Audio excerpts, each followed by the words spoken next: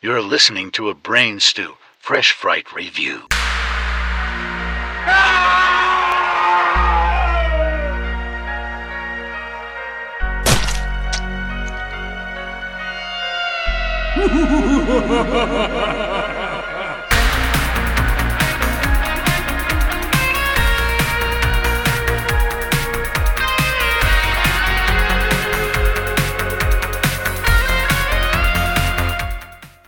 You're one microscopic cog in his catastrophic plan, designed and directed by his red right hand.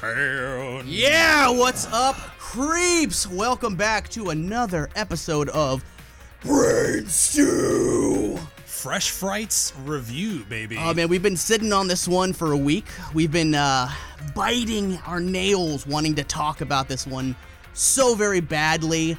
You guys have been asking, what did you guys think? What did you guys think? This is it, man. This is fucking it. But we had to wait because we wanted to bring someone very special, one of our dear friends on the show who is very much a Scream enthusiast, and I'm dying to find out her opinion as well. I am Jeremy. I'm Justin. And with us, we have the one and only, well, first, she's a renowned cosplayer who is the definitive Nancy Thompson from Nightmare on Elm Street cosplay. That's true. She's been featured in Fangoria magazine. She's done some independent horror films, one of the stars of the upcoming documentary Fred Heads, and just launched her own YouTube show, Snacks and Screams. Deandra Laser, how are you? Whoop, whoop. I'm so excited to be here, guys. This has been, it's definitely been a week, and I've just been kind of sitting on it, getting, like you said, all those messages. Everyone's like, what did you think of it? I'm like, I can't say. You got to listen to the podcast. You really do. Because I feel like I'm surprised by my own thoughts by this. I've been reading everybody else's thoughts, so I'm ready to let the cat out of the bag. It's been a week since Justin and I have seen it. Over a week since. Yeah, we saw it last Tuesday or something. Yeah, so it's been tough not talking about it because literally it went from the entire internet talking about Spider-Man nonstop to like everybody that's like, oh shit, Scream. And this one, I wouldn't say it's divisive. I would say that majority of the people tend to dig most of it, a lot of it, or they love it. I'd say it's 75% versus 25% based on what I've seen. For sure. So it's something that I've been looking forward to recording this so bad because I want to fucking talk about it. You know, it's been a long time since we had a Scream movie. That was 2011, since Scream 4. Over 10 years. Over 10 years. It took entirely too long. We did get two series. We had an MTV series that didn't last that long, and then we had an attempted reboot of that series, which was unbearable to attempt to watch. The MTV series was fine for what it was. A lot of people enjoyed it. A lot of people didn't. But finally, after so long, we have #ForWes, a return to one of Wes Craven's most iconic, most legendary, and most successful franchises of all time. So I can't say enough as a huge Scream fan. Like, I was there for this. I was waiting for this. I remember like waiting for this as soon as it was announced, like immediately like posting a picture of Ghostface with like goosebumps going up my back, like it's finally happening. We got Michael Myers' return, and I know what we're going to talk about, throughout this episode. Yes, we would love to see Freddy return. Yes, we want to see Jason return, and seeing Ghostface return in such an epic fashion just means that we're that much further and closer to that happening. But yeah, super excited for this. And Deandra, thank you so much for coming on. It's an absolute honor to have you on tonight. Oh, I'm so excited to be here. I've listened to you guys for a while you've been doing this, and it's just been so fun. And I just love hearing Jeremy sing the whole time. I'm like, yeah, there it is. There's the music. He has to do it now. It's a staple. He can't not. You know what's funny is I guarantee there's people that listen to this that are like, this motherfucker won't shut the fuck up and stop singing. Man, I hope this dude shuts the fuck up, fucking man. Every episode, fucking karaoke machine over here. I had someone message us, I think it was Instagram or something, is like, dude, your co-host came in so fucking loud that it scared the shit out of me and almost stripped my coffee all over myself on my way to work. Because you came in so like, it's been a while. Dude. But yeah. So. Oh, man, immediately you saying that reminded me of, so there was a Newfound Glory album that came out a million years ago. I remember it was in high school, and Do you remember going to sleep with your headphones on, listening to an album on your fucking compact disc, man, player? And, dude, a lot of bands had, like, secret tracks where, like, 20 minutes after the last song, there'd be, like, a secret hidden track, and that was always really cool, right? So I remember that one of their albums had a secret track that its sole intention was to scare the fuck out of people. It was, like, in the studio, they were like, ah, and they all fucking screamed, and it was followed by, like, whispers. It was like, someone's in your house. Someone's in your house. And I remember falling asleep to that album and was passed out in that hit. So I apologize to whoever it was that I scared the fuck out of. No, it's good. I mean, it's a horror podcast. Yeah. If you're not frightened by something, whether it be my horrible takes on movies or Jeremy singing, take what you will from what you're listening to.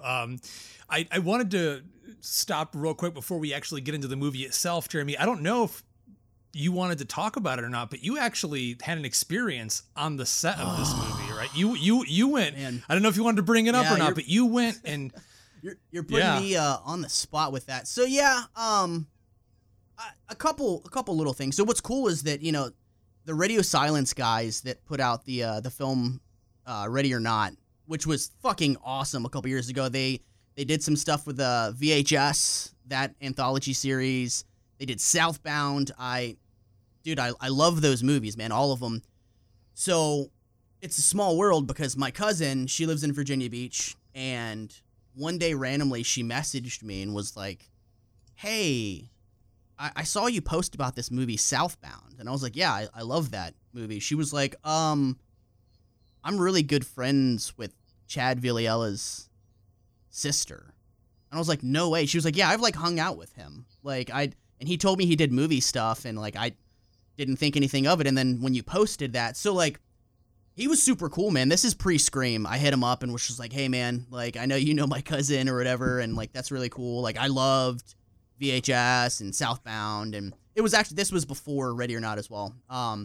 He was so cool, man, because I collect autographs, and I was like, dude, did you guys like get any full-size posters? He mailed me a full-size poster for VHS and a full-size poster for Southbound, signed by like everyone. So like I have all those guys' autographs and shit. So when they announced that Scream 5 or Scream 2022 as it's now 5 Cream.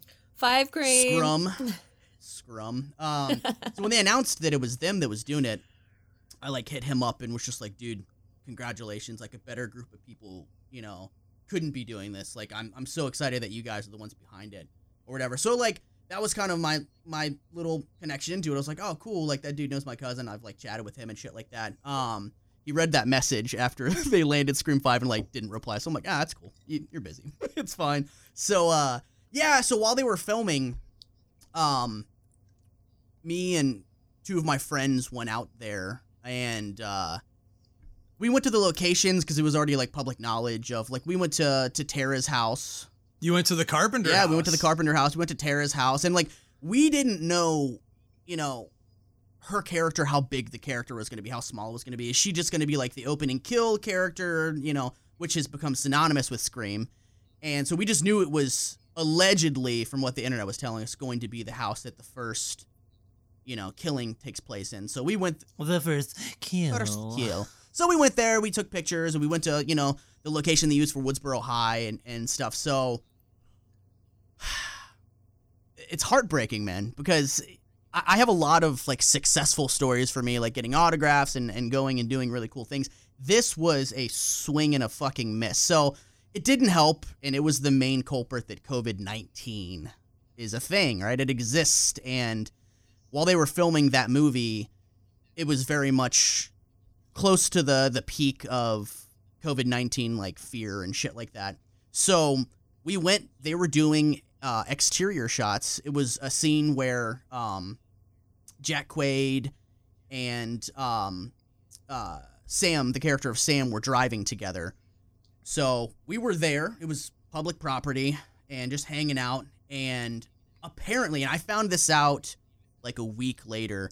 So a week before we got there, a guy apparently had driven from like several states away to where they were filming. And he was like, hey, like, I'm a paparazzi.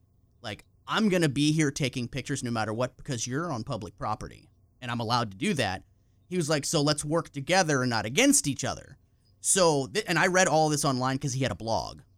So somebody from production came to him and was like, initially was like, no, like you can't take pictures, period. And he was like, okay, then you have no content control. He goes, because you can't tell me I can't take pictures. I'm going to take as many pictures as I want. And it could be something that is potentially spoilerish because you're filming public, out in the public, out in the open. So he goes, or we could work together and I show you everything that I shot and you can approve it or deny it and I'll delete it if you deny it. He goes, but you have to tell me where you're filming and when you're filming. And so initially, I guess, they said, okay. And they told him, I guess, a couple days where they were going to be filming and stuff like that. And he went and he shot pictures and showed them and they were cool. And then apparently one of these days, like, they didn't contact him. And he was like, what the fuck? And he's a smart guy, internet guy, found out where they were filming and showed up and was like, what the fuck? We had an agreement. You said that you were going to let me know when and where you were filming and you would have quality control. He goes, now I'm just going to shoot. And they were like, no, it's cool. It's cool. Sorry, we fucked up. He goes, okay, cool. So again, all this information is from his blog. So then apparently, again, a few days later, they didn't give him the information and they fucking called the police on him. And they had people that were in costume as police officers that they had come over to him apparently and try to act like they were real police. And he was like, dude, it literally says Woodsboro on your fucking thing. Yeah. Like you're not a real police officer. So dude, did they use some of the actors in the movie wearing Woodsboro Police Department costumes? According to his blog, they did. So then he took it a step further, right? This killer is taking it one step further. So he went to like a Best Buy or some shit like that, and he bought a fucking two-way radio, and he found their frequency. So then, out of spite, like they were, by the way, we're going to be doing spoilers on this episode. So if you want this spoiler free, you got to listen. Unless we put spoiler free in the fucking episode title, they know it's full of spoilers. I mean, everyone's pretty much seen this movie already. Yeah, is Justin gonna start, telling people that they're terrible because they haven't seen it yet, like with Ghostbusters, because I wasn't able to make it because I had to be, like, I was not able to be in the theater. This one I had to be, first of all, because I just wanted to be there and I had to avoid internet, like, repercussions. But then after listening to Justin be like, yeah, everybody will if they couldn't make it to Ghostbusters Afterlife. And I was like, what the heck, Justin? I'm one of those guys. I messaged them immediately. Yeah, I'm one of those guys that we're going to be talking about, those toxic fucking toxic fanboys. fans. So this guy was pissed that the studio ended their working relationship together. He got a two-way radio, and allegedly on the radio, they said that it was, they were like, hey, we're ready to film the West death scene. Ready to film the West death scene. So he leaked it. He leaked the fact, he was like, hey, this character, West that's in the film, is getting killed by Ghostface, and Officer Judy rushes to try and save him. So, like, fans were like, oh shit, Judy must be Wes's mom. So, like, he leaked that shit. So anyways, fast forward to us being... Oh, that's rough. That's so rough, yeah, 100%. man. So fast forward to us being there, right? So, like, we're hanging out. We have fucking Scream shirts on. We're literally on public property. And, dude, like, people were looking at us like we were the devil. And a guy from production came over and was like, what do you need? And we're like, nothing. Like, we're on public property, just like hanging out and like, dude, you got any of those 5 creams? You got some 5 creams for ice creams. So, like, dude, they were not happy with us being there, and it was very uncomfortable. Like, we felt like, that feeling where you feel like people are watching you and they're pissed. Like, that's exactly how we felt, and we were like, all right, let's get the fuck out of here. So we got to see them film for a little bit and shit like that. We got to do the movie location stuff, but it was a situation. Had this been, non-COVID status, or, I think this paparazzi guy fucked it up anyways. They probably looked at us and thought that we were just like that guy, and they were like, we don't fucking want them here kind of deal. They're going to fuck this up and do spoilers and stuff. But yeah, so that was my experience. I was there. I saw Jack Quaid and the chick that played Sam in a car driving down the street. It was really exciting filming. Not really, but It was cool. I got to ask, and I don't even know if I've told you this, Justin. I meant to text you this. The only person that I got to ask for an autograph was the chick that played Sam. And Melissa Barrera. Yeah. Didn't she turn you down? Yeah. I think you told me Okay, this. good. Didn't she say no? She was nice though. She was like, because like, dude, again, it was like COVID-19 shit, and like they probably had strict like filming protocol that's like, hey, like don't interact with the townies because we don't want you to get the Rona. Dude, just watch. In 2 months, she's gonna be announced for Monster Mania or fucking one other convention. I guarantee. Well, I hope she gets announced for enrolling into an acting school. That'd be first thing that I hope. Ladies and gentlemen, we haven't even gotten there. God damn it, So- Jeremy, we haven't even done the promo. So break I yet, you son of a bitch. I asked her. I said, we said, hey, would you mind signing an autograph? And she was very nice. She goes, no, thank you. We were like, okay, cool. Have a good day. Thank you. Looking forward to the movie. So she was the only one that we got to ask for an autograph. And not every swing is a home run, ladies and gentlemen. Strike out. I mean, I just don't understand if there were filming protocols, why you wouldn't be like, I would love to, but I can't. Like, why you would say no anyway? Like, you're a part of this giant franchise. What do you think the horror fans are going to do? They're going to want your autograph from now on. It doesn't matter what you do. You could be super famous down the line, and here we go. We're coming up in our tattoos and our black t-shirts, and we're like, we have your autograph on this Scream poster. Dude, she was probably at happen. Chipotle yesterday buying her lunch, and someone walked up and was like, that new Scream. Yeah. And it's going to be around every single corner, and I think that's something that they should be very aware of. I mean, franchise-heavy stuff, you're going to have a buttload of fans no matter where you go, no matter what you do. Yeah. It would have been really nice if she was just like, if I were her, I mean, if I was someone that was an up-and-coming actor in a movie this big, I'd be like, fuck yeah, man, I'll sign all your stuff. Totally. Like, I would feel honored to be a part of this, and also that people wanted my autograph. I mean, she is the new lead character. She's basically our new Sydney, which we'll get into in a few minutes, but that's... Jeremy, I can see it. I can see it in your eyes. God damn it. There's a spoiler to our spoilers we're going to give real quick before we actually get into our initial thoughts. Ladies and gentlemen, we are going to take a quick promo break. And when we come back, we are going to get in deep into the fucking wound of Scream. We will be right back. Hi, this is Mikey. And this is Maddie, and we are the Alone in the Dark podcast. Join us on this nostalgic journey through horror where you will find top 5 themed podcasts and audio commentaries curated for some of your favorite horror films.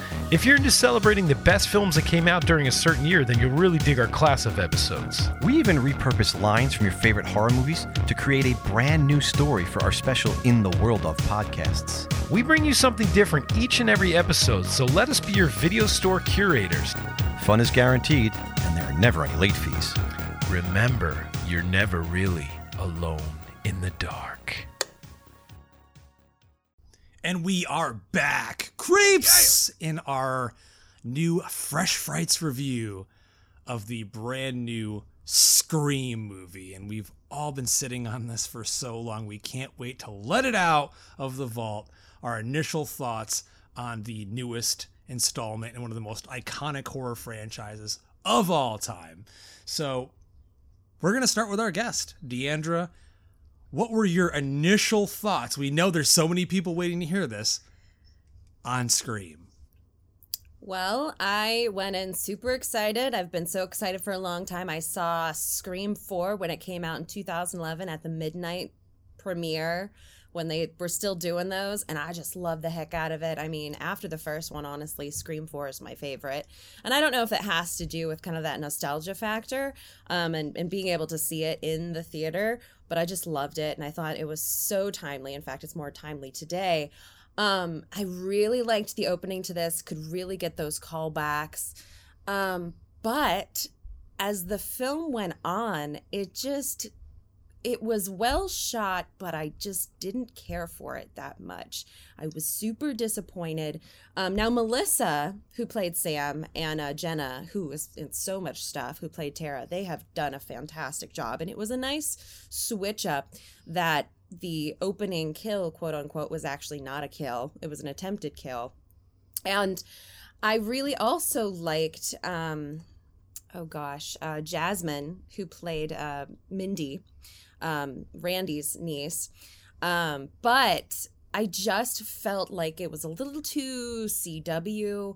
The legacy characters, when they were introduced, they were just kind of like, it felt unnecessary. The CGI for Skeet as Billy was terrible, honestly. I felt like he looked like a 40-year-old shaven dude. And that's like me. That's me. He just did. I mean, it's not that he looked old. He just didn't look young. He didn't look like a teenager. They like put that like they put that like Instagram filter on him. Yeah, I was like, and he kept coming back, and I was like, why? And through the whole movie, and I don't know if we're going to talk about this later, maybe we will, but this was like the biggest thing for me is, so we get the whole motive of the killers, and it's like toxic fandom, and we're going to make our own movie. And I was like, I just don't feel like that's enough of a motivation for me to go out and like you're going to kill Dewey when you like really like the Stab movies.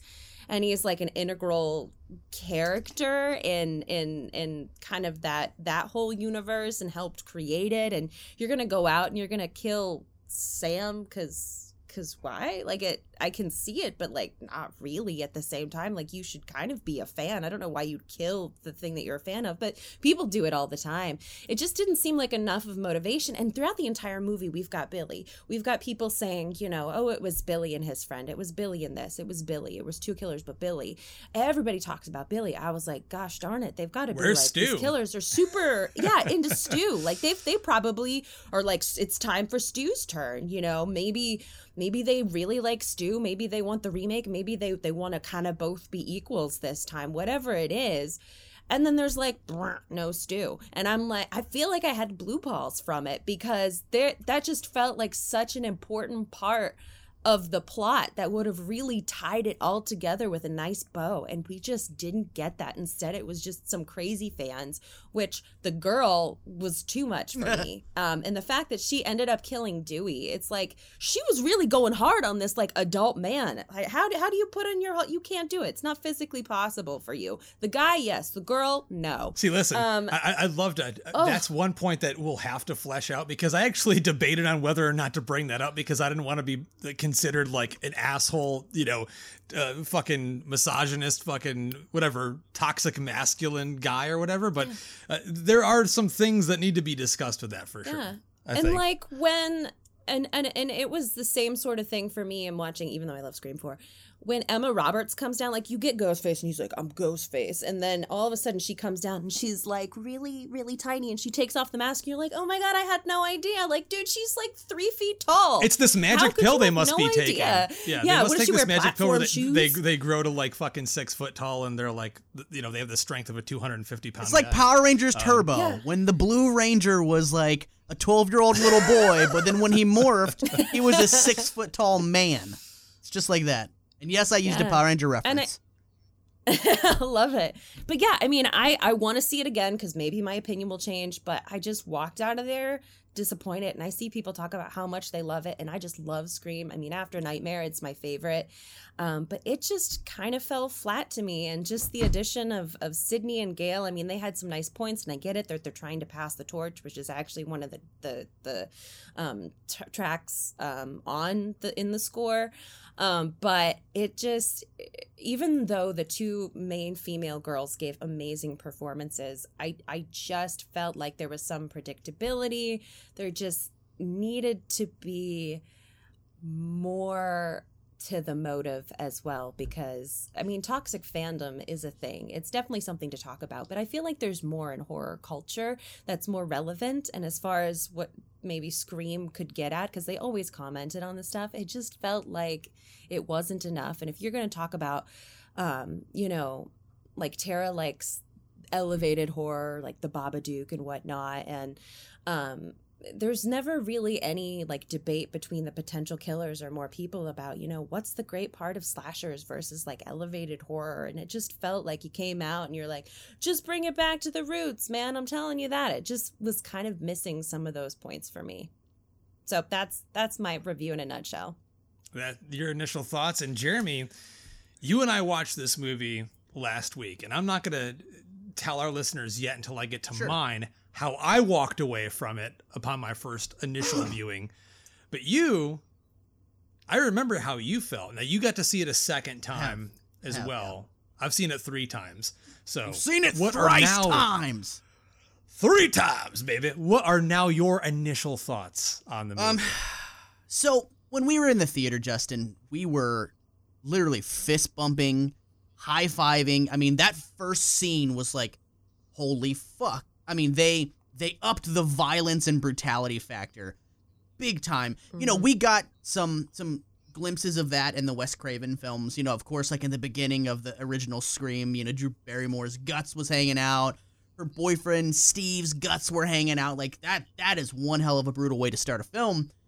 But a lot of the sequels were the kills were done kind of tastefully. You know what I mean? Like there wasn't just that really mean-spirited kills from Ghostface. You know, he kind of went in and did his thing. This Ghostface and this interpretation, off the bat, brutal as fuck. I mean, just unrelenting, like stabbing. I mean, stomping down on Tara's ankle and snapping her ankle. And just the way that it was shot, the visual style from Radio Silence to Wes Craven, there was a clear distinction between the two.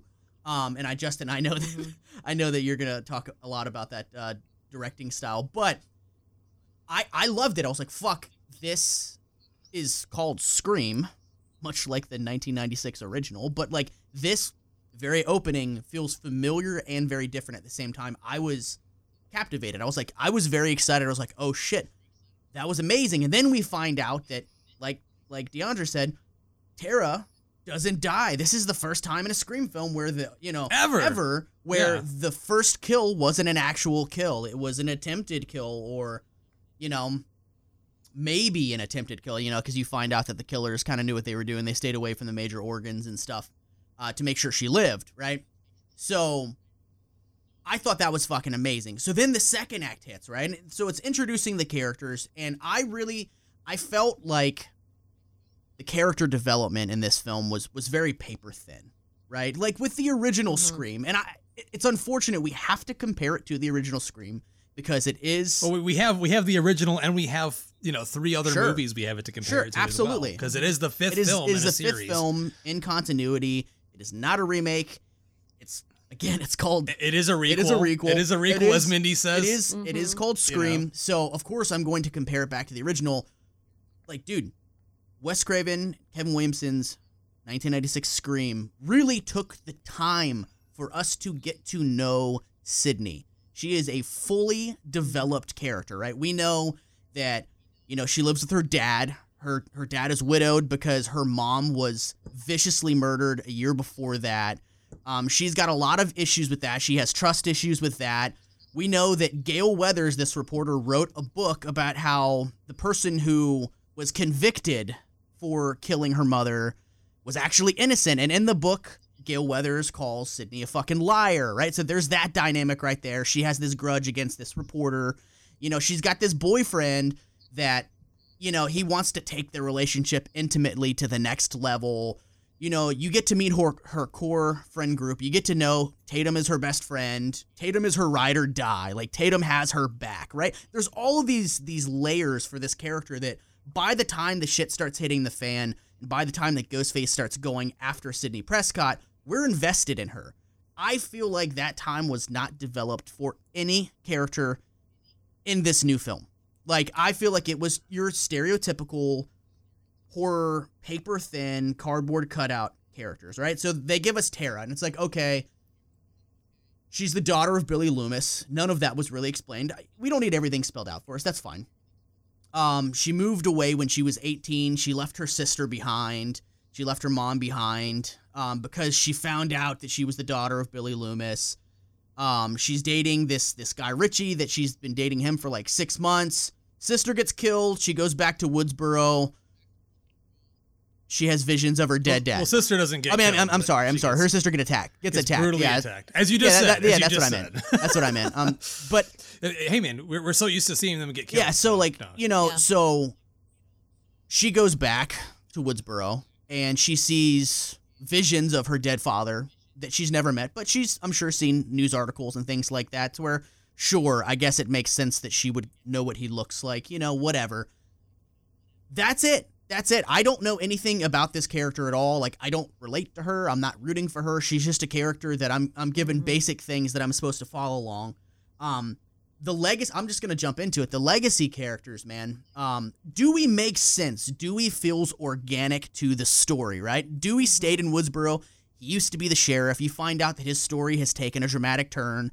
Him and Gail are now divorced. You find out why his drinking got out of control. They asked him to retire. He now lives in a trailer. He's miserable. He still watches Gail Weathers on TV every day. He still loves her. He feels like he failed.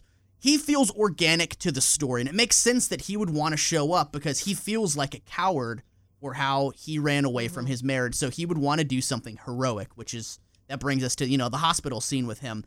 That was his motivation, is he didn't want to be a coward. So all of that stuff, I like it. My wish is that I wish that the only cameos we got of Gail Weathers and Sidney Prescott was when Gail was on TV and Dewey was watching her. I wish that was all we got of her, because I feel like that would have been fine. And he texts her, Ghostface is back, don't come here.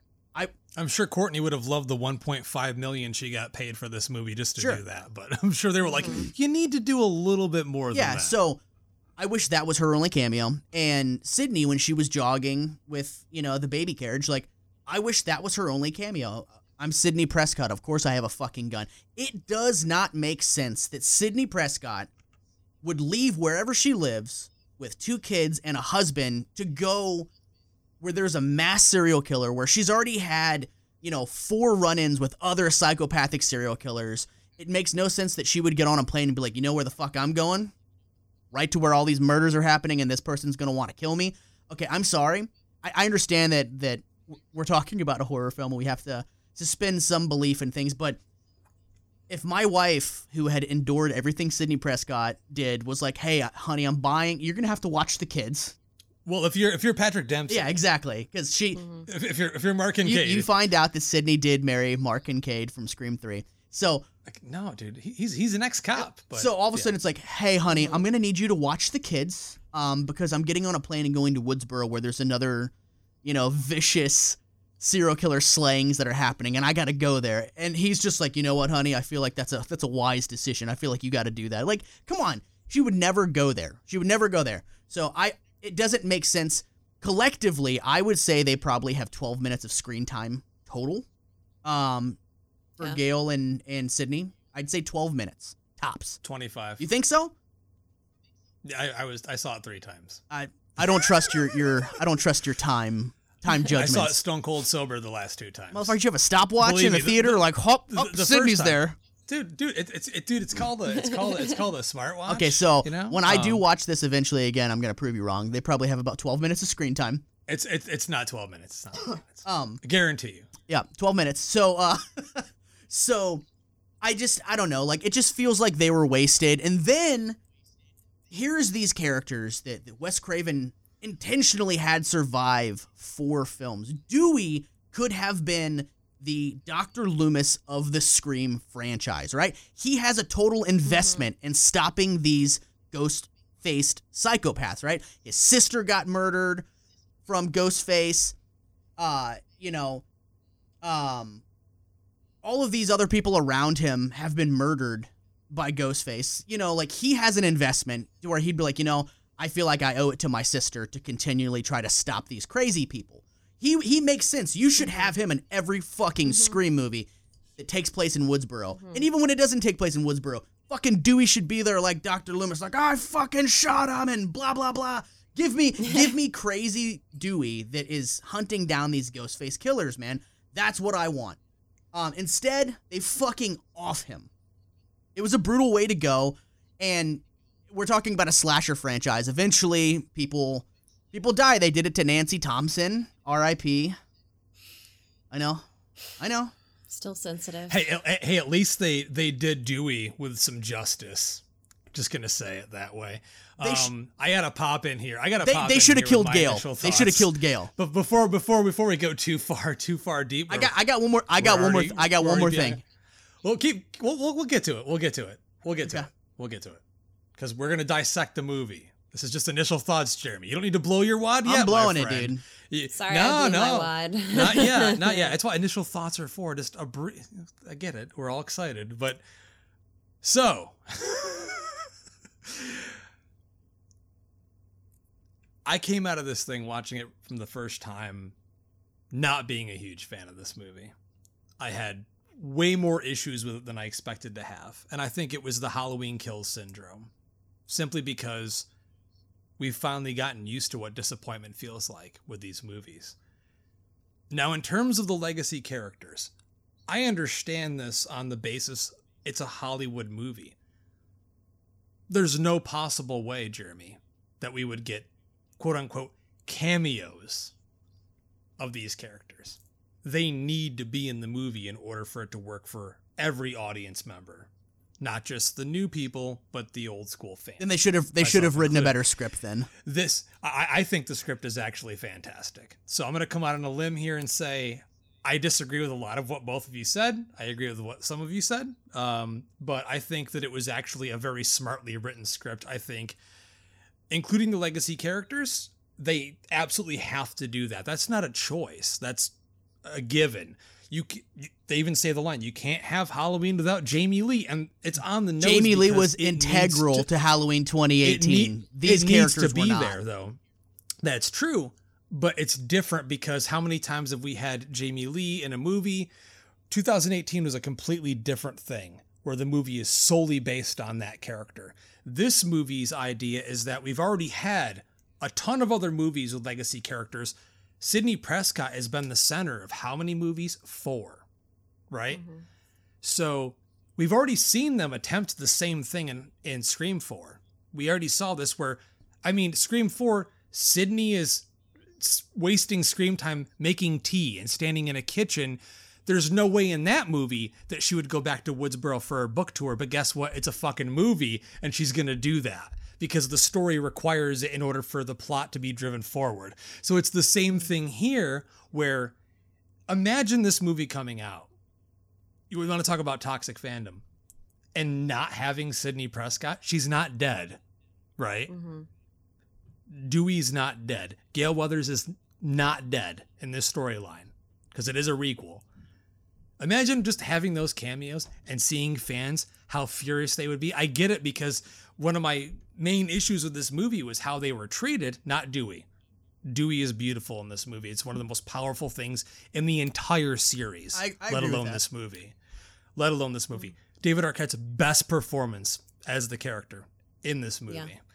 But that's just the reality of how these things work. So my mind is very practical in terms of Hollywood and what they're requiring it to be. Like, well, we're going to do this movie, but you have to check off these boxes. We actually have, by the book, paint by numbers, the Han Solo scene with Rey and Finn from The Force Awakens. In this movie, when Sam goes to Dewey's trailer to beg him out to help, it's the same scene.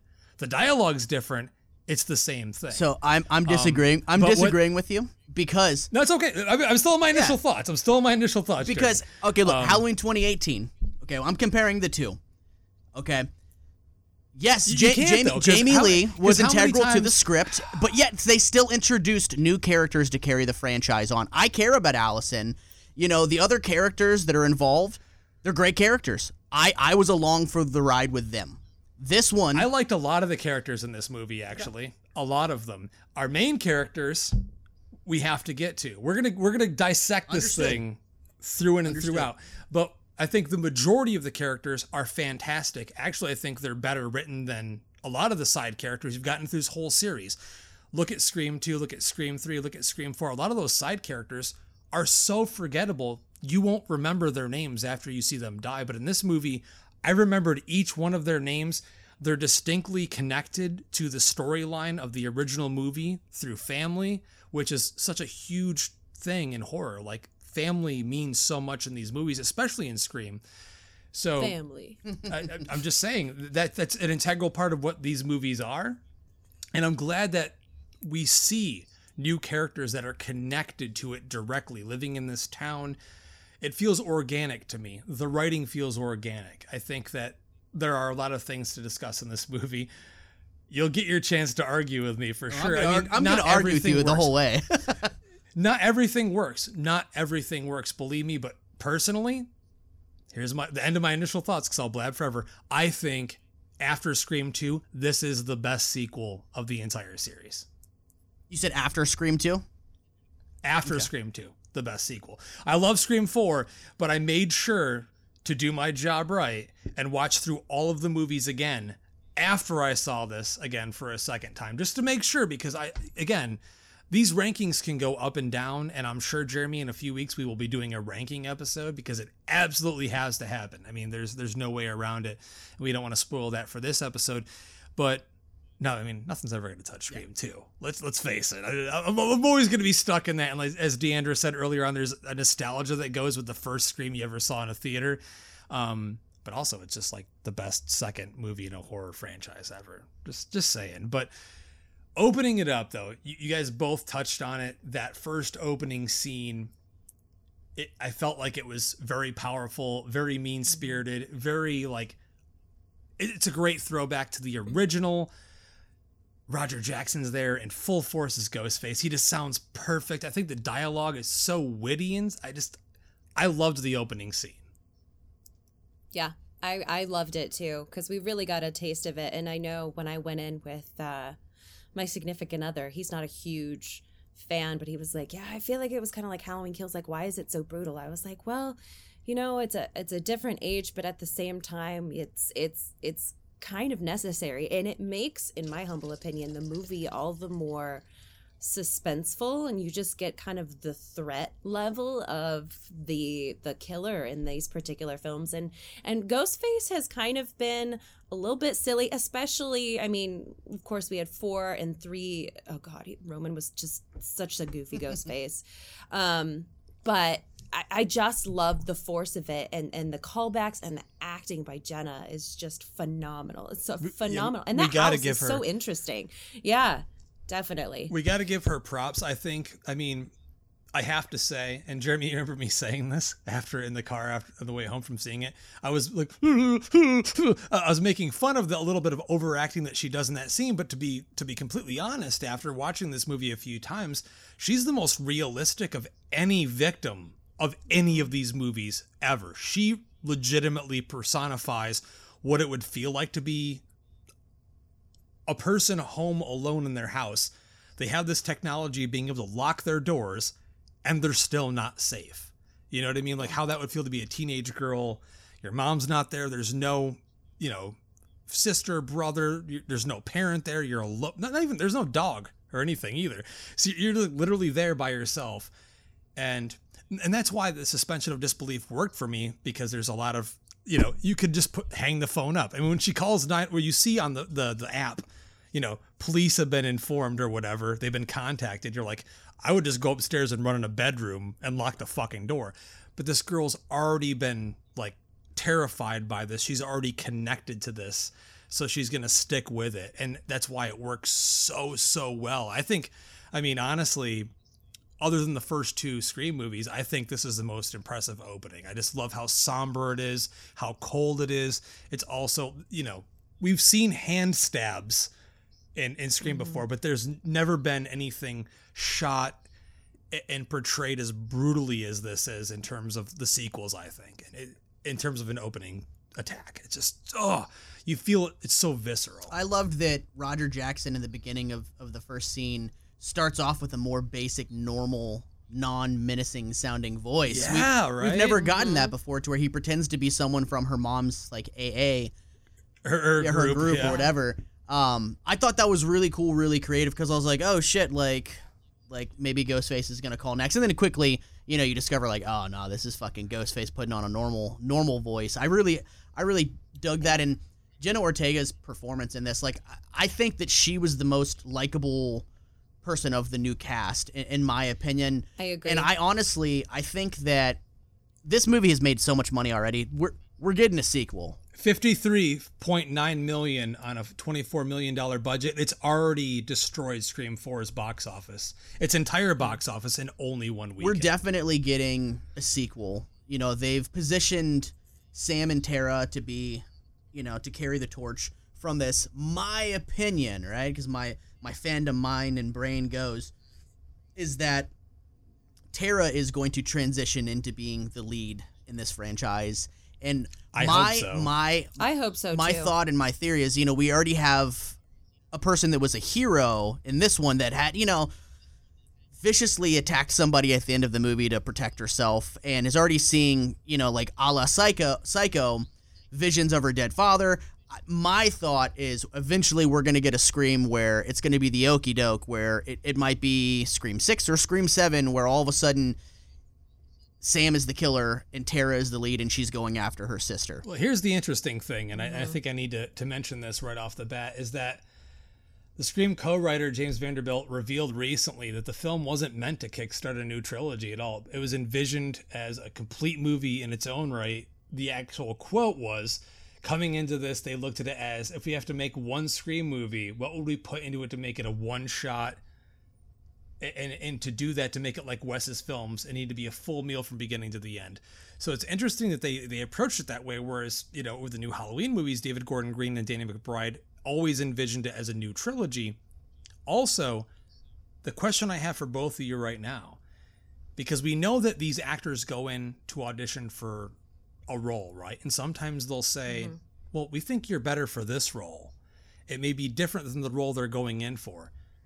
Can you imagine the movie had Jenna Ortega played Sam instead of Tara and it was switched? Because I feel like the movie would be completely different. The dynamic would be a totally different thing, because I get it, Jeremy. I see the hate. I understand. Like, that's one of the things right now, not just in Scream fandom, but in horror fandom, people, I mean, you're either on one side or the other, whether you like Melissa Barrera's Sam Carpenter or you don't. There is no substitute for Sidney Prescott. Let's make that clear. And it's extremely difficult. They went on a limb on this movie, whereas Halloween 2018, it was still Laurie's story, and they were able to achieve a movie that presented her as the centerpiece with introducing new characters, where this movie literally tried to just shove a new character. It's the Terminator Dark Fate syndrome, which we already experienced, where they tried to just, here's this new character. She's next to Sarah Connor, but we're trying to force you to like her. Yeah. And I think the writing's there. The writing's on the wall. The character is there. I just, honestly, I wish the two actors were switched. And I think the whole movie would have worked. I mean, the thing about Tara's character and Jenna Ortega, she's so vulnerable and yet so strong at the same time later on in the movie.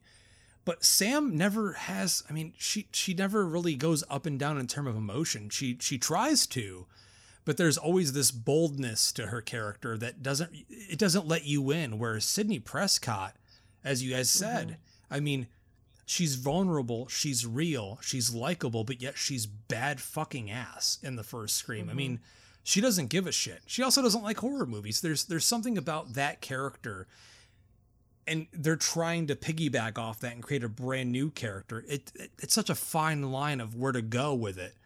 Either you're going to hit or you're going to miss. And I think here, for most fans, it's a hit, but here we have to talk about it.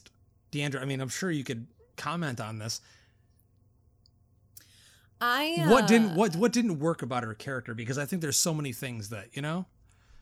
I think you're right about the fact that she's kind of bold, but at the same time, it's because it is such a kind of a difference between Sydney, because she does have those ups and downs, and she comes off as a timid character, but she has like moments like, you forgot one thing about Billy Loomis, I fucking killed him, like all of that stuff.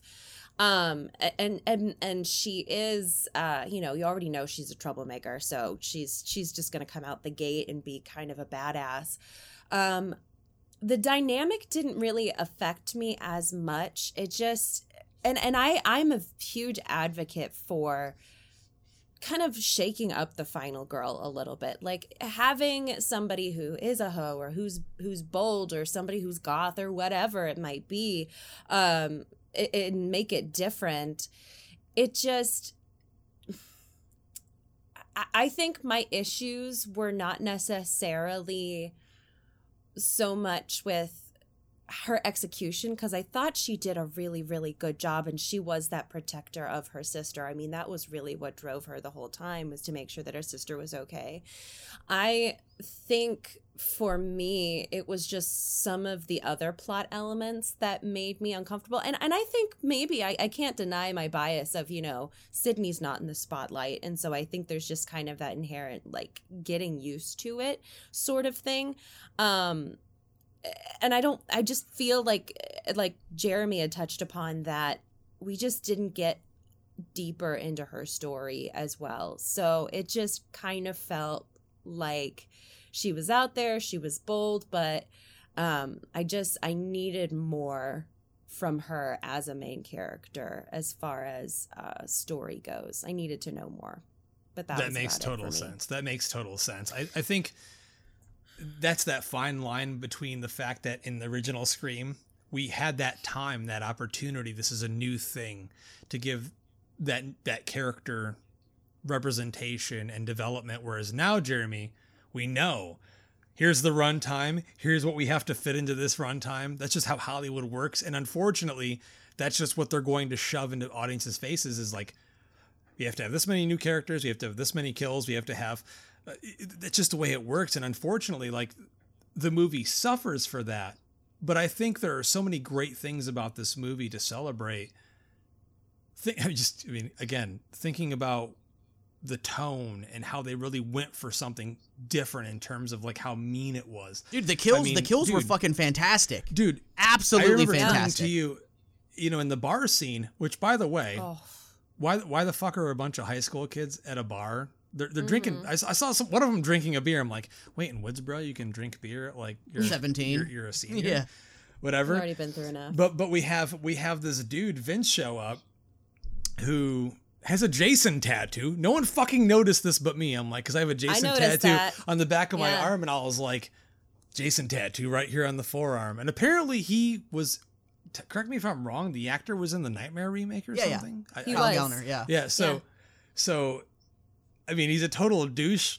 And I was like, but he's like pissing on the wall. I'm like, that's me hammered. Dude, and like, the right fact now. when he yelled to himself, fuck it, when he was pissing, dude, we've all been that drunk before. Yeah. Well, actually, I'm pretty sure that during the movie, I repeated that, and you were like, shut the fuck up, dude. We're going to get kicked out of here. I gotta be honest, his scene and bringing back Red Right Hand, which Scream 4, that is one of my quarrels. You had with to, right? You had to bring back that Nick Cave. Love it. Scene Love it. with the brutality and the light of the car, and then just the way that the rain's like drizzling. It is one of my favorite scenes in that entire movie. He plays. I was like, he plays Stu Macher's nephew. He's his nephew. He's Stu's nephew. He is the son of Stu's sister. That's what they said. Mm-hmm. I love that scene because we had never seen a kill like this ever before in a Scream movie. One jab. Ghostface just walks up nonchalantly and just goes like it's a quick jab to the neck. It's like, and I was like, oh my god, I love that. I love that. It was beautiful, and it felt so much like Scream. And then that was the first time we saw in the movie. There's only 2 times you see in the movie the knife swipe, the glove swipe, and you see him. Love that. It's beautiful. It's brilliant, and this just follows after a great scene of dialogue from these new characters. That's why I can't agree that these new characters aren't good, because their dialogue is so snappy. It feels just like the original. I think there's so much nostalgia attached to the original movie that these new characters, of course, they're never going. I mean, that was my problem. They're never going to live up to how attached we are to that core group of characters from the original. But I think for the most part, I think the characters in this movie are more memorable. Again, I'm going to keep pounding this in like a knife to the fucking chest, more than the new characters in even Scream 4 or Scream 3. I think one of my biggest frustrations. You feel like real kids. I think one of my biggest frustrations is that this movie was almost a home run for me. I liked the first act. I liked the second act. I was willing to forgive a lot of your stereotypical paper-thin horror, sub-characters. I was fine with that because the kills were great. The atmosphere was great. I was really enjoying the new direction that the film was going in. And then, you know, when the legacy characters got shoehorned in, and then all of a sudden I felt like out of nowhere we were at the finale. You know, we're at Stu Macher's fucking house. We're at the fucking location that the original Scream ended, right? We're at Stu Macher's house, and I feel like they underutilized that. Like, this should have been a fucking event with you don't necessarily have to do the callbacks, but if you're going to take the time to write in your script that the movie ends at Stu Macher's house, there should have been way, way more things that upped the importance of that, right? Like, you know, between the outside shots from the original with Sydney and the inside, you know, they hardly showed anything upstairs. You know, they didn't even go in the fucking garage. You know, that basement scene should have been the garage. They went in the basement instead. Yeah. I said the same thing. It was definitely... Why that had to have been a budgetary thing. But, like, my thing was, like, okay, so now all of a sudden I felt like we were suddenly in the finale.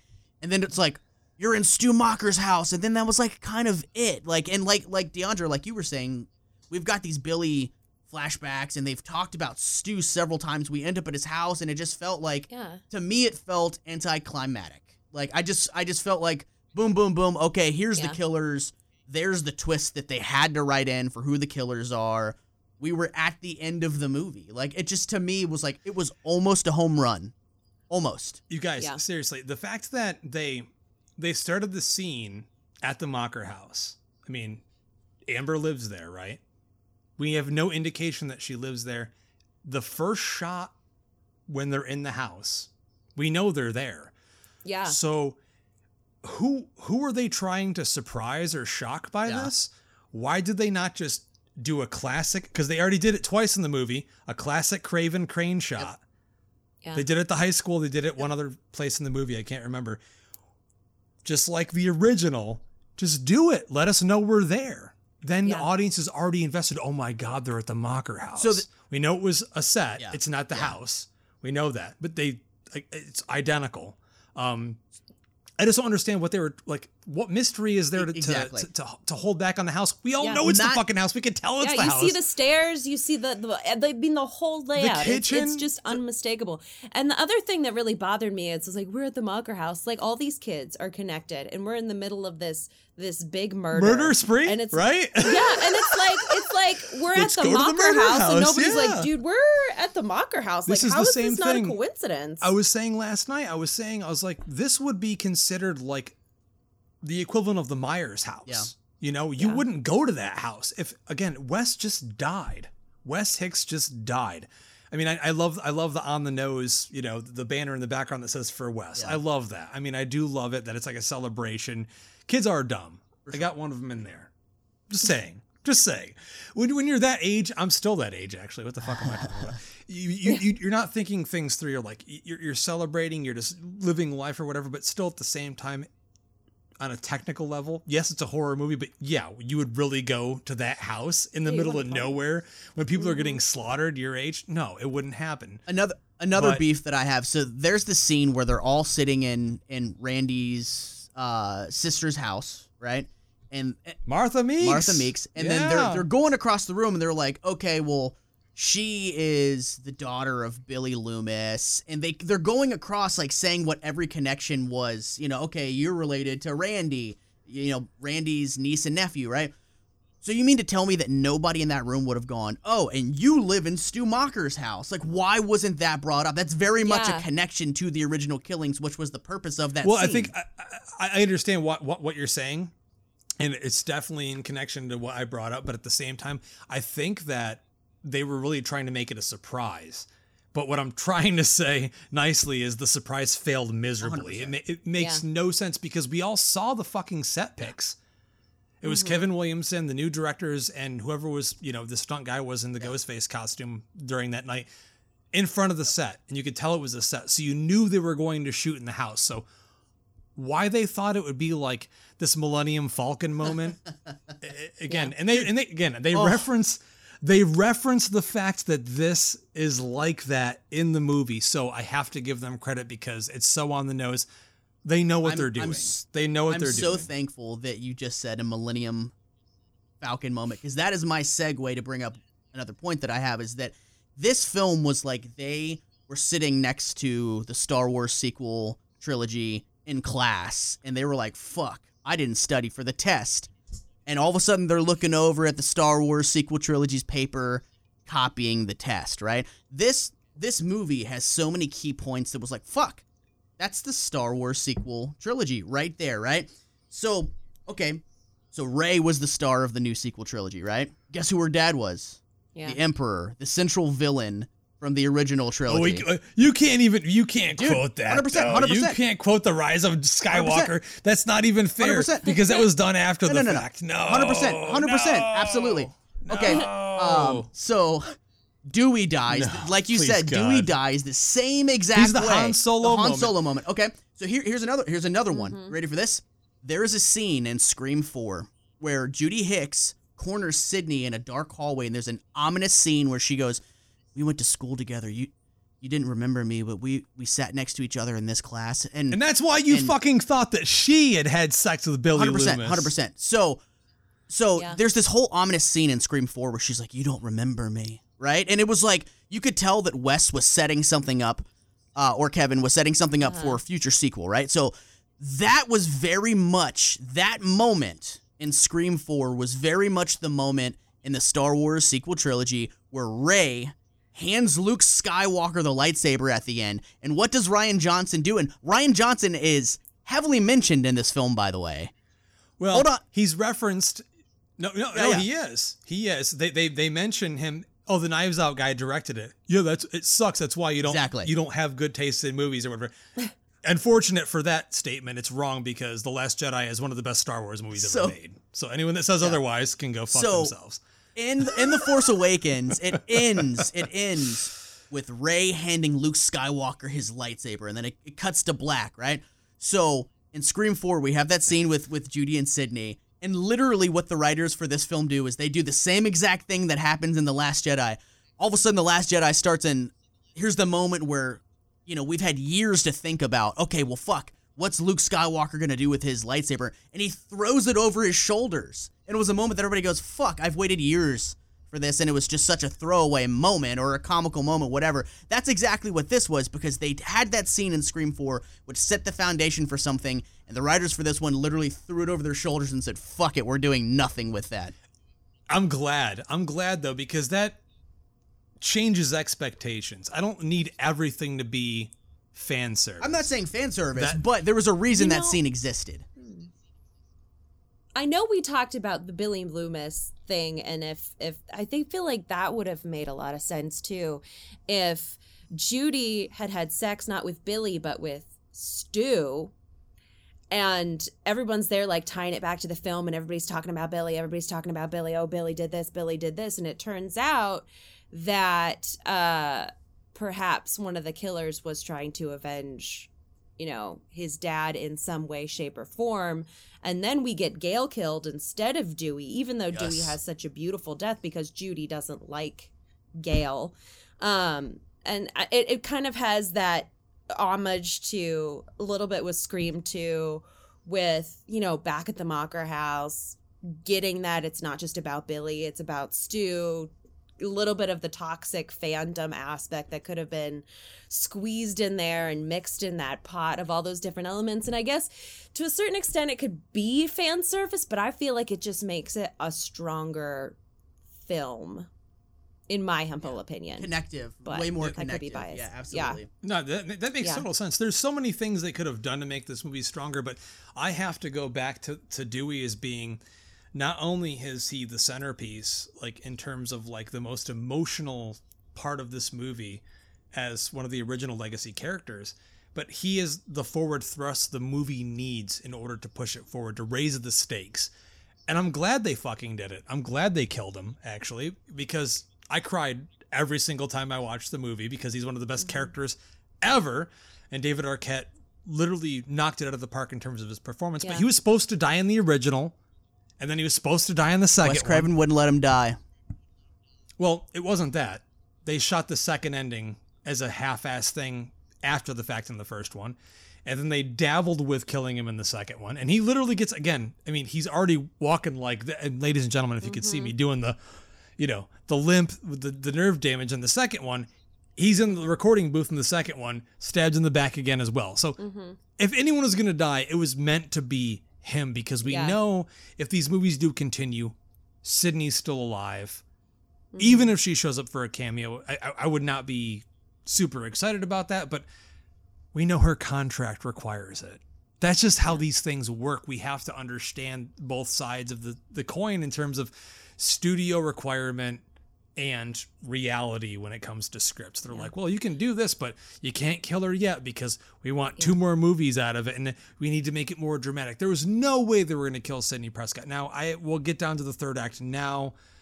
We'll dig deep into it. I had such a huge problem walking away from this movie for the first time, seeing Sydney show up, shoot through a few doors, have Sydney's Lament played for 5 fucking seconds, and I'll get into the score. God fucking damn it, will I get into the score.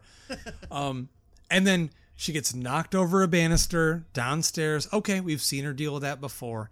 She is literally, in terms of how much she's been beat up, how much she's fucked Ghostface dudes up, the most brutal, the strongest final girl ever. I mean, she has fought with everybody. She's gotten punched in the face. She's gotten thrown over banister. She's gotten stabbed. She's gotten shot at. I mean, everything. Literally. And one throw over the banister takes her out. I was like, no. Gail gets out of the car. It's like they just get there. It must have been in Courtney Cox's contract or something where she's like, I don't want to do much action. Just shoot me as soon as.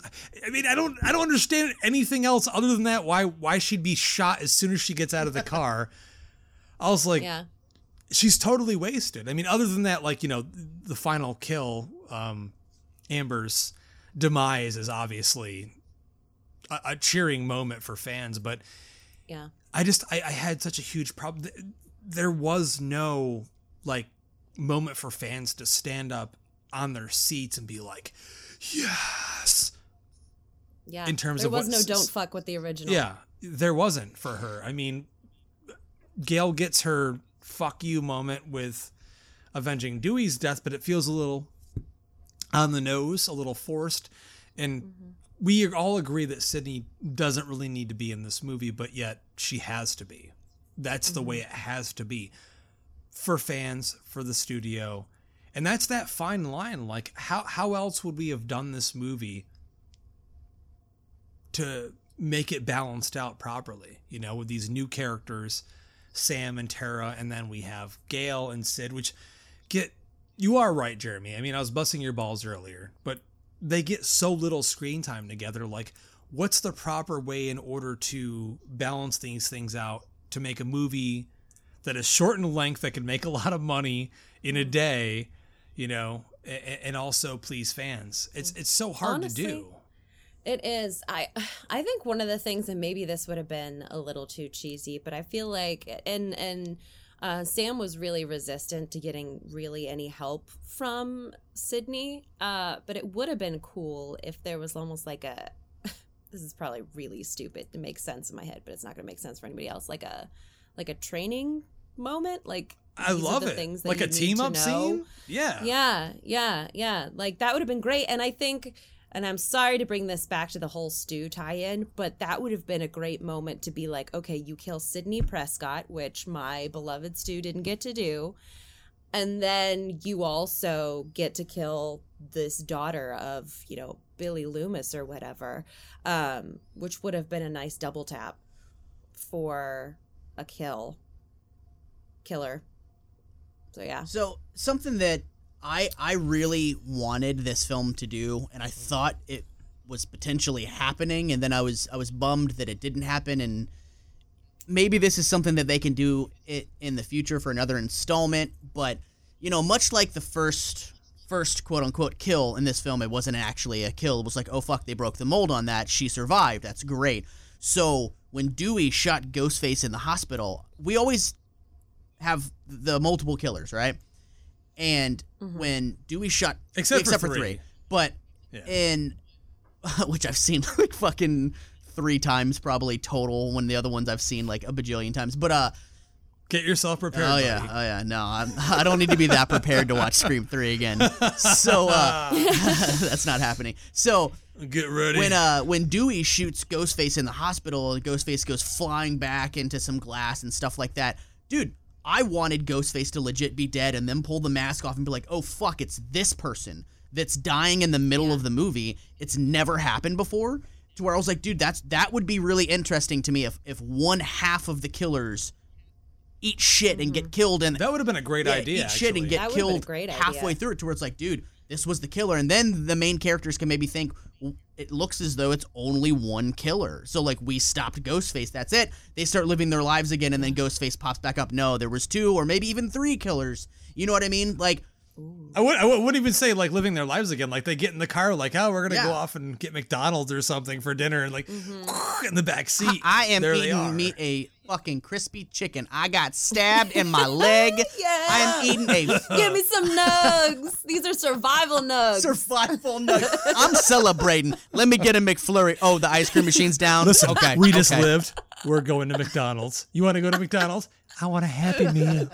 So I wanna thought have that it was my cool. And way. then another thing that I really want them to do at some point, because they're going to keep making these movies as long as they keep making money like this, We'll see. We'll see. We'll see. is, dude, can we have a killer actually survive one of these movies and trinkle over into, did I just say trinkle? Yes. Trinkle over into the next film, right? To where that was Kevin Williamson when he wrote the outline for 4, 5, and 6, because he wrote them as a trilogy pair. Jill was supposed to get away, and in the first draft gets away with the murders, and she becomes like famous, like a Sidney Prescott, that she survived these murders. She goes off to college when another killer pops up and follows her to college and is like, I know what you fucking did. And so Last summer. yeah. So she, like, all these kills start happening, but they tie it to her being the killer from the previous movie. So she's having to kill and, like, cover up her kills, which I was like, dude, that would have been so original. So, like, can we, in one of these Scream movies at some point, can we have the killer actually survive? Because I think that would be interesting, because we've never gotten that. It's awesome that you mentioned that, Jeremy, because that's actually mentioned in dialogue at the end scene. We don't have a Michael Myers or a Jason Voorhees to come back every movie. And she's saying it right to Sydney's face. We have to get to the other characters and the other actors in this movie, because I think that there's a lot of credit to be due here. I think that there's so much to love here. Dylan Minnette, that plays Wes Hicks, he's fantastic. And I'm going to say this out on a limb, and fans can either love it or hate it. I don't care. The whole stalk sequence at his house where he's waiting for his mom Yeah. is the most Wes Craven thing in this franchise since the second movie. It feels like Wes. It's shot like Wes would shoot it. The suspense, all of the hits in terms of like the little buzz moments with the score, I felt it. It felt like Scream to me. It was even more Scream than the opening for me. And Yeah. I loved that when I got to see the fan event at Alamo Drafthouse last week, one of the directors that was there had answered a question to a fan, and they had asked a question like, well, when you were struggling with what to do with this movie, if you came in like to a corner and didn't know what to do, what did you do? And they literally said, we looked at the movies and said to ourselves, what would Wes do? And it shows in this movie, because the way this movie looks and feels to me, it feels more like a Wes Craven movie than Scream 4 does. And some fans agree with me, some fans may not, but the way it looks, the way it feels, the energy, it feels like the Wes that we got in 1995 when he was shooting Scream. You know, it feels like a director that is reinvigorated with passion and really trying to prove themselves, because we know when Wes took on Scream, he'd already passed on the script a number of times, and that it took a kid at a convention that said, you haven't made anything kick-ass in a while. You need to make something kick-ass. And the kid was like 10, that was just waiting in line to get an autograph. And when he heard that, that was the moment when he was like, that script I got, that Scream thing, I'm gonna go. Well, Scary movie, yeah. At the time. I'm gonna go look at that, and that's what led him to make this iconic franchise. And I think it's some of his best work ever. I mean, in theory, other than Nightmare and New Nightmare, I think actually Scream is his best work ever. That's my opinion. I agree. But Yeah, I think this movie, I mean, these filmmakers definitely took so much time and effort into what would Wes do to make this movie. And Kevin Williamson was on set every fucking day. He served as executive producer. I was somewhat upset he didn't help write the script or have any say in the story, but I think overall it feels like a great continuation. If Wes was still with us, God rest his fucking soul, the icon, the legend, you know, it's like, it's hard to watch this movie and not cry when you're feeling a moment like, dude, the way the camera turned right there, you see that Dutch angle? There's those Dutch angles in the end scene that's what Wes did. You know, you're like, holy fuck, dude, they're doing that. And like, he himself didn't even do those in the other sequels. It's like what he did in the first movie. So they paid so much attention to everything he did in that first movie. And I'm just so thankful that they got Kevin Williamson involved and they took the time. Jeremy, you might hate me for this, but this isn't a situation with like David Gordon Green and having John Carpenter come in to write notes for Halloween 2008 Turner Halloween Kills. I don't know if Carpenter cares that much, you know, but here it feels like to me that they legitimately wanted to at least try to create a tribute to the kind of Scream movie that Wes would be proud of. 100%. It, in so many parts, it felt like a Wes Craven Scream film. Wes would have never allowed Dewey to die, but I digress. But I think he would have. I think he would have, actually. He would. I'm honestly, I'm surprised at how much praise you are giving it, because I'm going to tell our listeners right now, when we walked out of watching this movie the first time, he was asked by somebody, what did you think? And Justin went on a fucking 8-minute rant about how the directors fucked it up, how there was shaky cam situations where it's like, dude, Wes Craven would have never done this, and like Justin very much was not on board as liking the movie. So it's that goes to show you that sometimes you have a second viewing, a third viewing, and it can change Jeremy, your opinion. you also know that I indulged before I saw it. I was so nervous. I'm going to be honest to our listeners. I was very nervous about this movie, and I never used to get like that, but with this movie, I was so scared that it wasn't going to work, or it wasn't going to be a great tribute, or it wasn't going to, fill in the blank, that I overindulged. And you're feeling toasty, but I mean, dude, it's you feeling nervous. I'm just being honest. You feeling nervous about this film, it tracks and it makes sense, because I mean, I hate the fact that Halloween Kills has come up so much, because it was such a letdown for so many people last year, us especially, that us going into something else that we love, it's a continuation, it's a new film that we're getting in the series. Of course, we're like, fuck, don't Halloween Kills me. Don't Halloween Kills me. Well, this movie is going to make or break, Jeremy. You know, like what's going to happen for horror movies from here on out. And so thankfully right now, guys, seriously, we're sitting on a mountain of gold in terms of being horror fans. We're in like a renaissance for slasher movies, and not just that, but like the opening gates of like, we can do so much with this now. Horror movies are the most profitable next to Marvel movies since COVID hit. Yeah. And that's so amazing. You hear that, romantic comedies? Yeah. Do you hear that, I said? Ain't got no rom-com conventions. We ain't got no rom-coms. I definitely agree.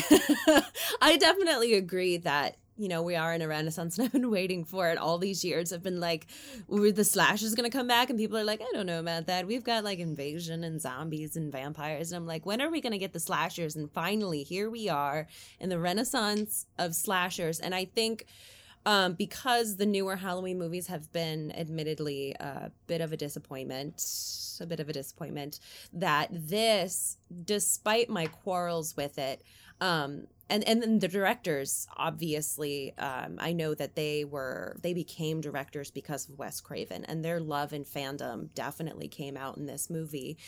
I think that it is proof that you can have a new entry into a popular franchise without Wes. For example, I'm over here trying to beg the universe to make another Nightmare on Elm Street. Same. And not have Wes involved, but have people who really care, have as many people involved that worked on the other films as possible to make like a really, really good movie in a way that it is possible and that it can be profitable, even if you don't have the original people in it as frequently, that you can make something that people will want to watch and for the most part like rave about. Even though I have my quarrels, I definitely am probably going to go see it again tomorrow just to see if things change.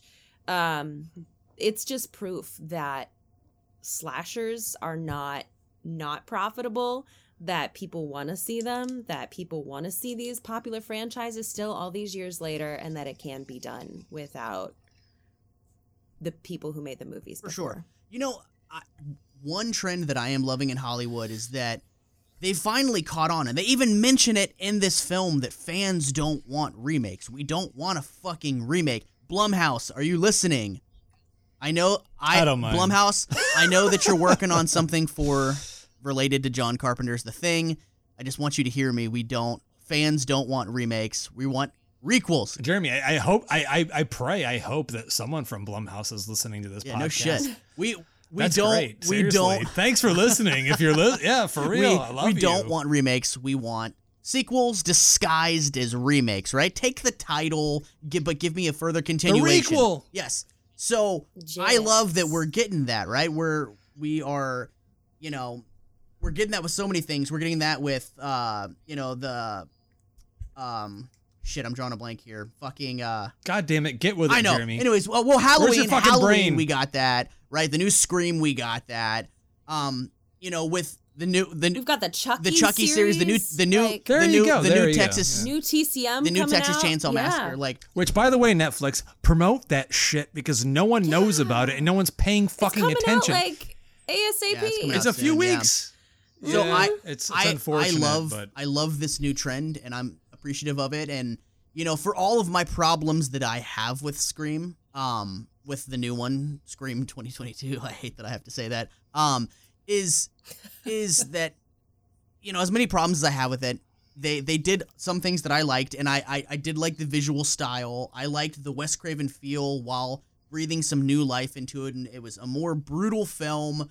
I loved the Tara character. Richie was fucking great too, and I can't let this end without quoting Jack Quaid looks fantastic, dude. He looks just like his dad, dude. Fucking fantastic. Yeah, Dude, he does. you know, he should be cast in a remake of Jaws 3 and just play his dad. Seriously. I know SeaWorld's, like, they're bust, they're gone because they abuse animals. Just CG all the animals or do animatronic fucking, like, orcas and shit and just have Jack Quaid be there and, like, then you can, at the end, you could have, like, CGI dolphins swimming over a heart. I love it. it. You know? Dude, It's waiting for a remake. I'd watch it. I can't let this podcast end without quoting my favorite piece of dialogue out of the entire fucking new film, which was Dylan Minette's character going, well, he was talking to Dewey, and he goes, well, let's face it, you've been stabbed a bunch of times. Your famous wife divorced you. Dumped and you, you yeah. crawled into a bottle. And Dewey goes, well, maybe you're the killer, because that cut deep. And that was ad-libbed, that dude. was That so line was good. ad-libbed. I've seen the movie twice, and both times I was like, Hey, Hollywood, yo, hire David Arquette for more fucking movies because he's a brilliant. fucking gift. Seriously. David Arquette is a He's gift. amazing. He's a gift to humanity. He's an amazing actor. Dude, his documentary, You Cannot Kill David Arquette, is one of my favorite documentaries I've ever seen in my life. It's amazing. It was one of my favorite films of last year. Fucking love for it. sure. Dude, I Or was gotta that the watch year it. I before? still Oh, haven't. DeAndre, you have to watch it. It's so fucking good.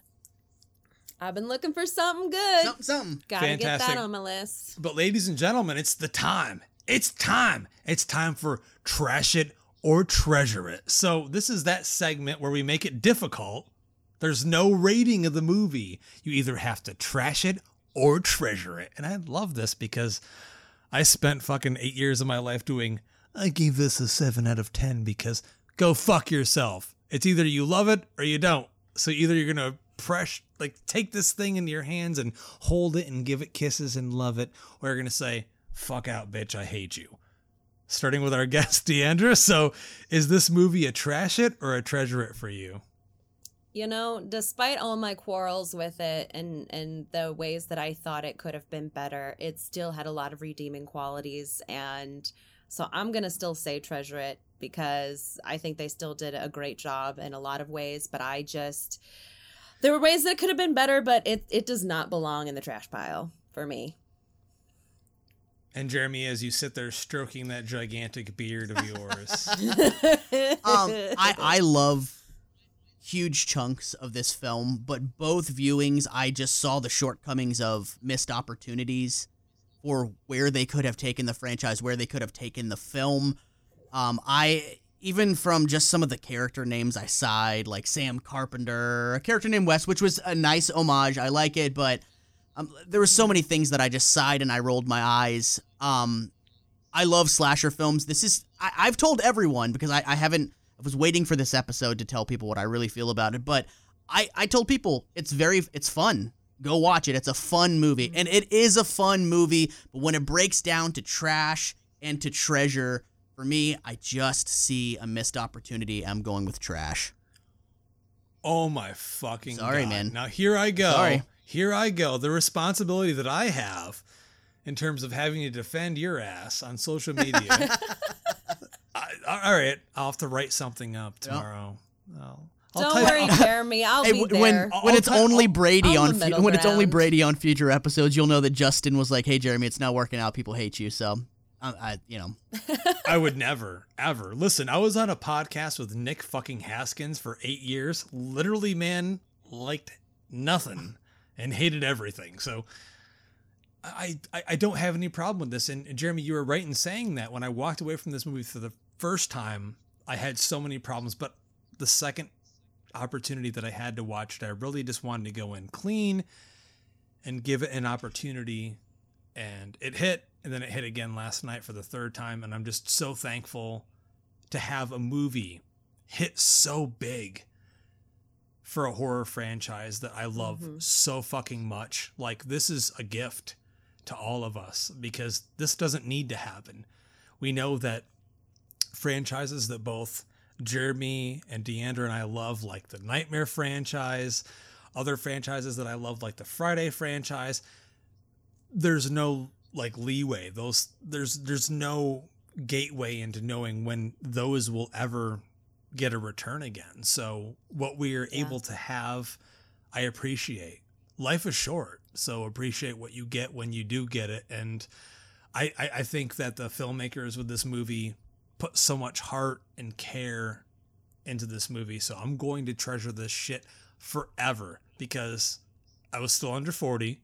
I had to see a new Scream movie in theaters, and it was a fucking blast. And you gave me pretty much everything that I expect from a Scream movie, except for, and I'm going to talk about it now because I didn't get a chance to, why didn't you hire Michael Beltrami again? Yeah. Michael Beltrami is the core of the sound of these movies. Brian Tyler, he did some stuff he did Rambo Last Blood, he did Thor the Dark World, but I had such a hard time. I mean, we get Sydney's Lament for fucking 3 seconds. We get Dewey's theme peppered throughout and once fully realized, but what Marco Beltrami was able to create was such a schizophrenic, like those high strings were so powerful, so terrifying.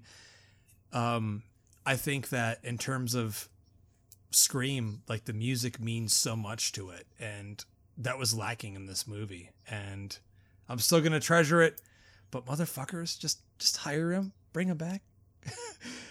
Jeremy, you want to say something? I mean, you just those themes they're just as important as like John Carpenter to Halloween, or you name any iconic theme to any franchise. It was lacking. This was the most generic horror score. 100%. The score was absolutely disappointing considering what we're used to getting in the franchise. It's like I love it. It's like some of those Halloween sequels that we got that underutilized John Carpenter's score to where it's almost non-existent. To where it's like, dude, you just gave us a Halloween movie and you didn't give us the Halloween music. You gave us a Scream music movie, but didn't give us the Scream music. And Justin said that this film is a gift, and I hope it comes with a gift receipt because I want a refund, bitch. Fuck out of here. Listen, without this movie, we probably won't get half the movies that we hope to get. Oh, dude, I'm thankful this movie exists. I had a fun time with it. I'm encouraging everyone to go see it. I am the minority, like you've said, Justin. Most people are having a blast with it, and they're fucking loving it, and I'm happy they are. I'm not one of those guys that's like, what the fuck are you talking about? The movie was a piece of shit. I'm glad. I'm glad it's hitting people. I'm also glad that you're not that guy. You know what I mean? Because this whole movie centers around those people, and I feel so bad for websites like HelloSydney.com who have invested their entire life into this franchise, and people are calling them toxic for loving the movie. I mean, there's so many people coming out against this movie being toxic, but calling other people toxic for it. Yeah. It's so funny. Yeah. It's like the pot calling the kettle black. It's about them, y'all. It's about you. Dude, I love all the horror movies that were considered elevated horror in the movie, but I love everything. And of course I'm going to sit here after we get done here and watch some schlock piece of shit slasher movie to fall asleep to, because that's what I do. Yeah. That's what I do every single night of the week. But when I want to think, when I want some progressive horror, I'm going to watch something else. And that's what makes horror beautiful. It's a lot of things. Exactly. It's a variety. It's not just one painting. It's how many painters can you get in the room to paint something different and appreciate it. That's what it's all about. So ladies and gentlemen, not even as long-winded as I expected it to be. Normal runtime, but seriously, thank you so much for waiting for this episode. We were very excited to do this episode because we really wanted to have this amazing special guest on here for you. We know it's a big deal for everyone. Deandra, thank you so much for coming on this episode of Brain Stew. Thanks so much for having me, guys. I'm so excited. I got to be on this to talk about one of my favorite franchises and just interact with the both of you, because the both of you are so awesome. I was honored. Thank you. So where can people find you, Deandra? Yeah. Well, Sassy Sledgehammer pretty much anywhere, mostly on Twitter and Instagram. That's my main. And then, of course, Captain Sassy Media on YouTube. We do have, as I mentioned earlier, Snacks and Screams, where I review horror movies that I've never seen, either new ones, kind of ones that aren't so old, and then ones like Psycho, which I've never seen. Woo! So, and then I just kind of pair them with unique and unusual snacks. So I love it. That idea is, I mean, you nailed it. You grabbed something no one else has ever done, and I loved the first video, so I can't wait to see more. So fun. Brilliant. Thank you. Fantastic. Oh, again, thank you so much for coming on. And ladies and gentlemen, if you like what you're hearing, seriously, if you hate what you're hearing, if you want to tell Jeremy he's a piece of shit, and you want him to stop fucking singing in the episodes, Jeremy, tell them where they can go. What if? What if iTunes, we're on Spotify, we're on literally every podcatcher, but the reviews, they mean something. So if you hate Jeremy singing, if you hate my what's this life I can't even take this seriously. God damn it, Jeremy. I saw you going for the mic. I can't take this seriously. Head over to iTunes, leave us a review.